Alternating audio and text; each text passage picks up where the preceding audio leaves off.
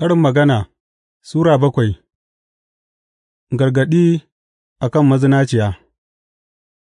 Ɗana, ka kiyaye kalmomina ka kuma ajiye umarnaina a cikinka; ka kiyaye umarnaina za ka kuwa rayu, ka tsare koyarwata kamar ƙwayar idonka, ka ɗaura su a yatsotsinka, ka rubuta su a allon zuciyarka, ka faɗa wa hikima, Ke ’yar'uwata ce, ka kuma kira fahimi danginka; za su kiyaye ka daga mazinaciya, daga mace marar aminci da kalmominta masu ɗaukan hankali. A tagar gidana na leƙa ta labule mai rammuka, sai na gani a cikin marasa azanci, na lura a cikin samari, wani matashi wanda ba shi da hankali, yana gangarawa a titi kusa da kusurwarta, yana tafiya a gefen wajen gidanta da magariba yayinda rana tana fāɗuwa, yayinda duhun dare yana farawa, sai ga mace ta fito don ta sadu da shi, saye da riga kamar karuwa, shirye kuma don ta yaudare shi, ba ta jin tsoro ko kuma kunya.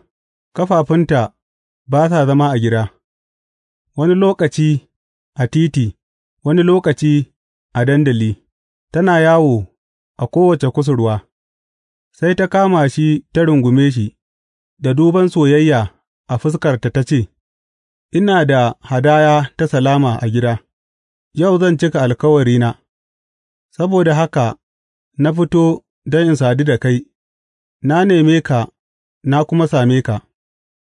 Na lulluɓe gadona da lili masu launi dabam dabam daga Masar; na yayyafa turare a gadona da mur, aloyes da kuma kirfa. Zo, mu sha zurfin ƙauna har safe; bari mu ji wa ranmu daɗi da ƙauna. Mijina ba ya gida, ya yi tafiya mai nisa, ya ɗauki jakarsa cike da kuɗi. Ba zai kuwa dawo gida ba sai tsakiyar wata. Da kalmomin rarrashi ta sa ya kauce, ta ɗauki hankalinsa da sulɓin maganarta, nan take ya bi ta, kamar saniyar da za a kai mayanka, kamar wawa zuwa wurin da za a ba shi horo, sai da kibiya ta soki hantarsa, kamar tsuntsun da ya ruga cikin tarko.